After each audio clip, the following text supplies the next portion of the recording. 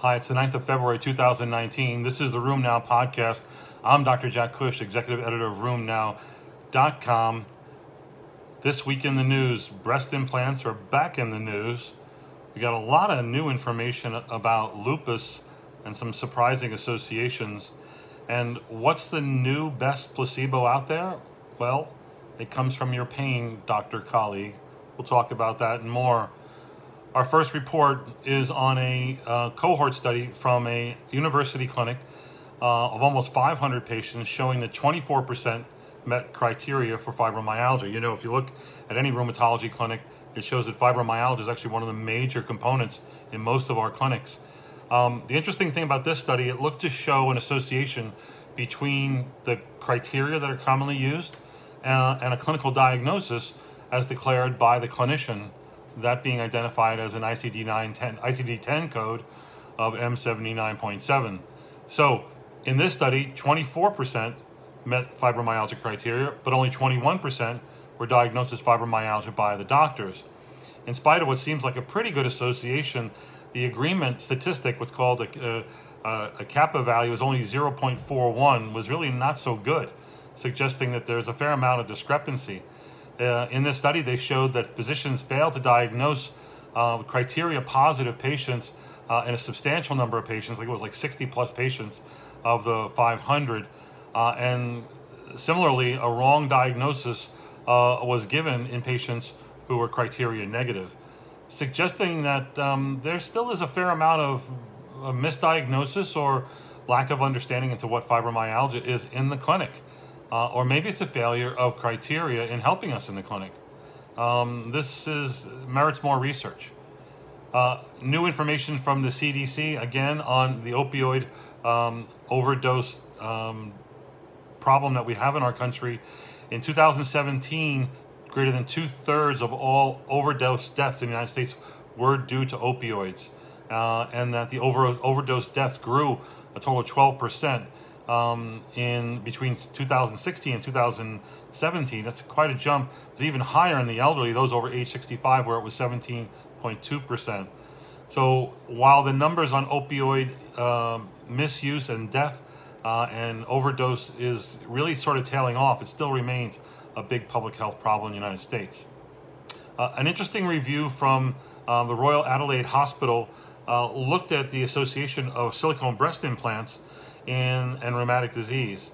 And in their large cohort, over 17 years of patients that were studied, they found that breast implant patients were more likely to have fibromyalgia and chronic fatigue syndrome when compared to one group, scleroderma, but not another group, lupus.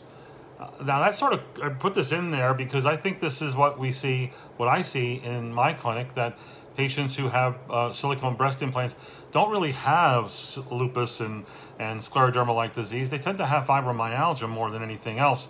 And I think it's often overlooked and maybe called other things.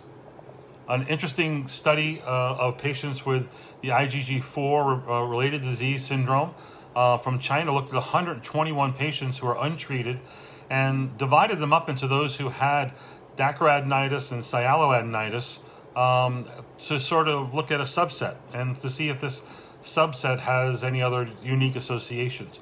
And what they did find that in that subset of patients, they were more likely to have sinonasal involvement, eosinophilia, and higher IgG4 levels than those that did not have dacryoadenitis and sialoadenitis. We see those features in sarcoid, but it is one of the features that you can see in the IgG4 related disease syndrome. And I think that we're seeing over time that there are sort of subsets of that syndrome that are playing out. Interestingly, many of you have diagnosed such a patient. I think many of you haven't diagnosed such a patient. The question is, how do you find them? I think as we better define these subsets, it'll make it easier to make these diagnoses. I recently had a patient, like for instance, who came to me with retroperitoneal fibrosis, retroperitoneal mass wrapped around the aorta and whatnot, and it turns out it was a gastric cancer with local spread and not IgG4 related disease. So again, these can be hard cases to manage and evaluate. The antiphospholipid syndrome has an incidence rate of 5 per 100,000 patients looking at a population study, and we know what the triad there is of thrombotic disease, refractory thrombocytopenia, and recurrent fetal loss. But there are other clinical associations. This very interesting review looked at other diagnoses associated with this, and that included valvular disease, livedo-reticularis, something called racemosa, RACEMOSA. Never heard of it. Should have looked it up for this report. Didn't. Tell me what it is.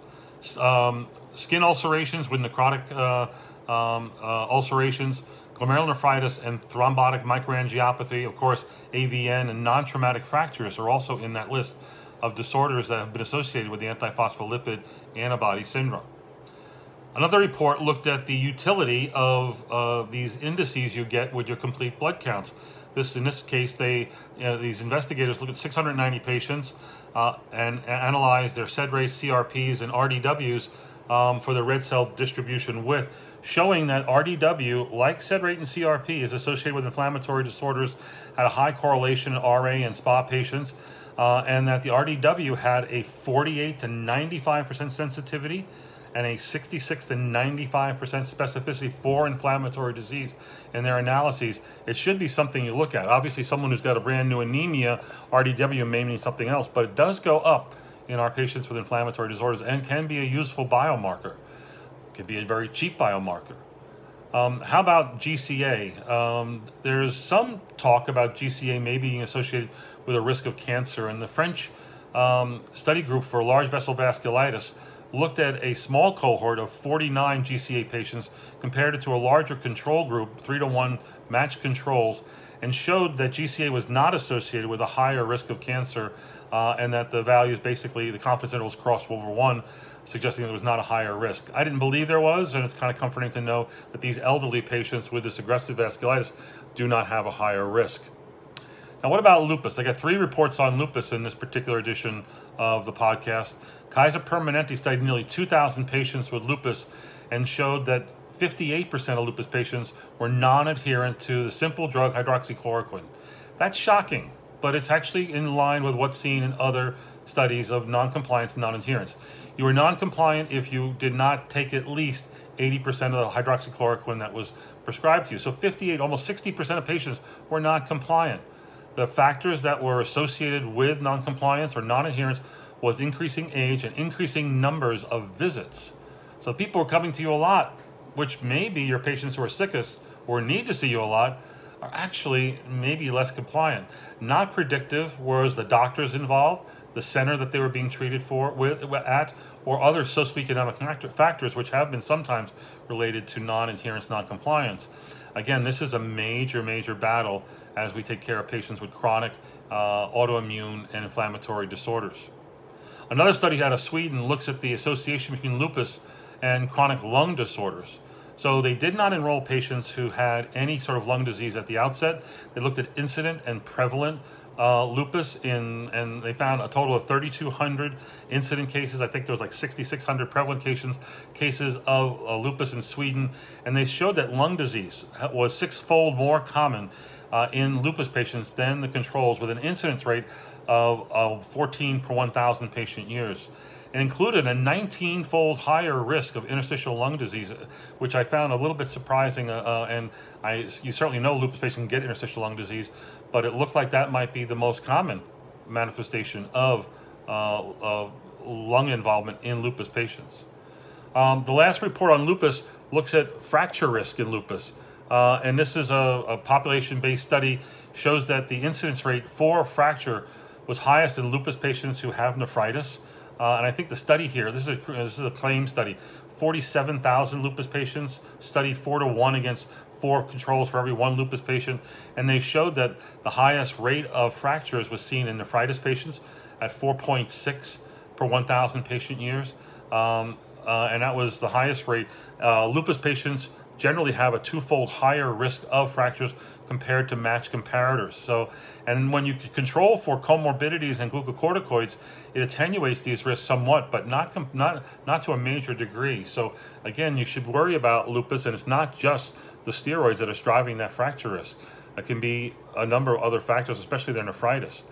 And lastly, there's a report out on compounded pain creams being no more effective than placebos. You know, these compounded pain creams are often advertised or prescribed by doctors who work in pain clinics for either neuropathic pain, where they use concoctions of ketamine, gabapentin, clonidine, and lidocaine; for nociceptive pain, where they use ketoprofen, baclofen, cyclobenzaprine, and lidocaine; or mixed pain, you know, all of those in some, you know, in various combinations. The interesting thing is that these pennies to cents drugs are mixed together and sold at a premium price, a knockout price, like, you know, thousands of dollars a bottle. And it used to be that they were being paid for by managed care. I find that very few managed care companies are paying for these, and patients sometimes are paying for them cash out of pocket, and they've gone into disfavor in many places, in many corners. And, you know, the FDA is looking at this. The FDA is looking at the use of these kind of concoctions and whether it's legitimate or not. But in this particular study of almost 400 patients, they showed that in their primary outcome of being pain reduction, that a significant response was seen with the pain cream in 36% of patients, and it was 28% in those on placebo. And again, that was not significant. So I haven't used these. I strongly dissuade patients from using these. There are either over-the-counter preparations like capsaicin or prescription pain creams like lidocaine and one that eludes me right now, that are out there that you can certainly use. The diclofenac creams and they can be expensive too, but certainly not expensive as these mixed compounded pain creams. Anyway, that's it for this week on the RheumNow podcast. Go to rheumnow.live to check out our meeting. You can go to the website to get these links and read more about these particular reports. We'll talk to you next week on RheumNow podcast.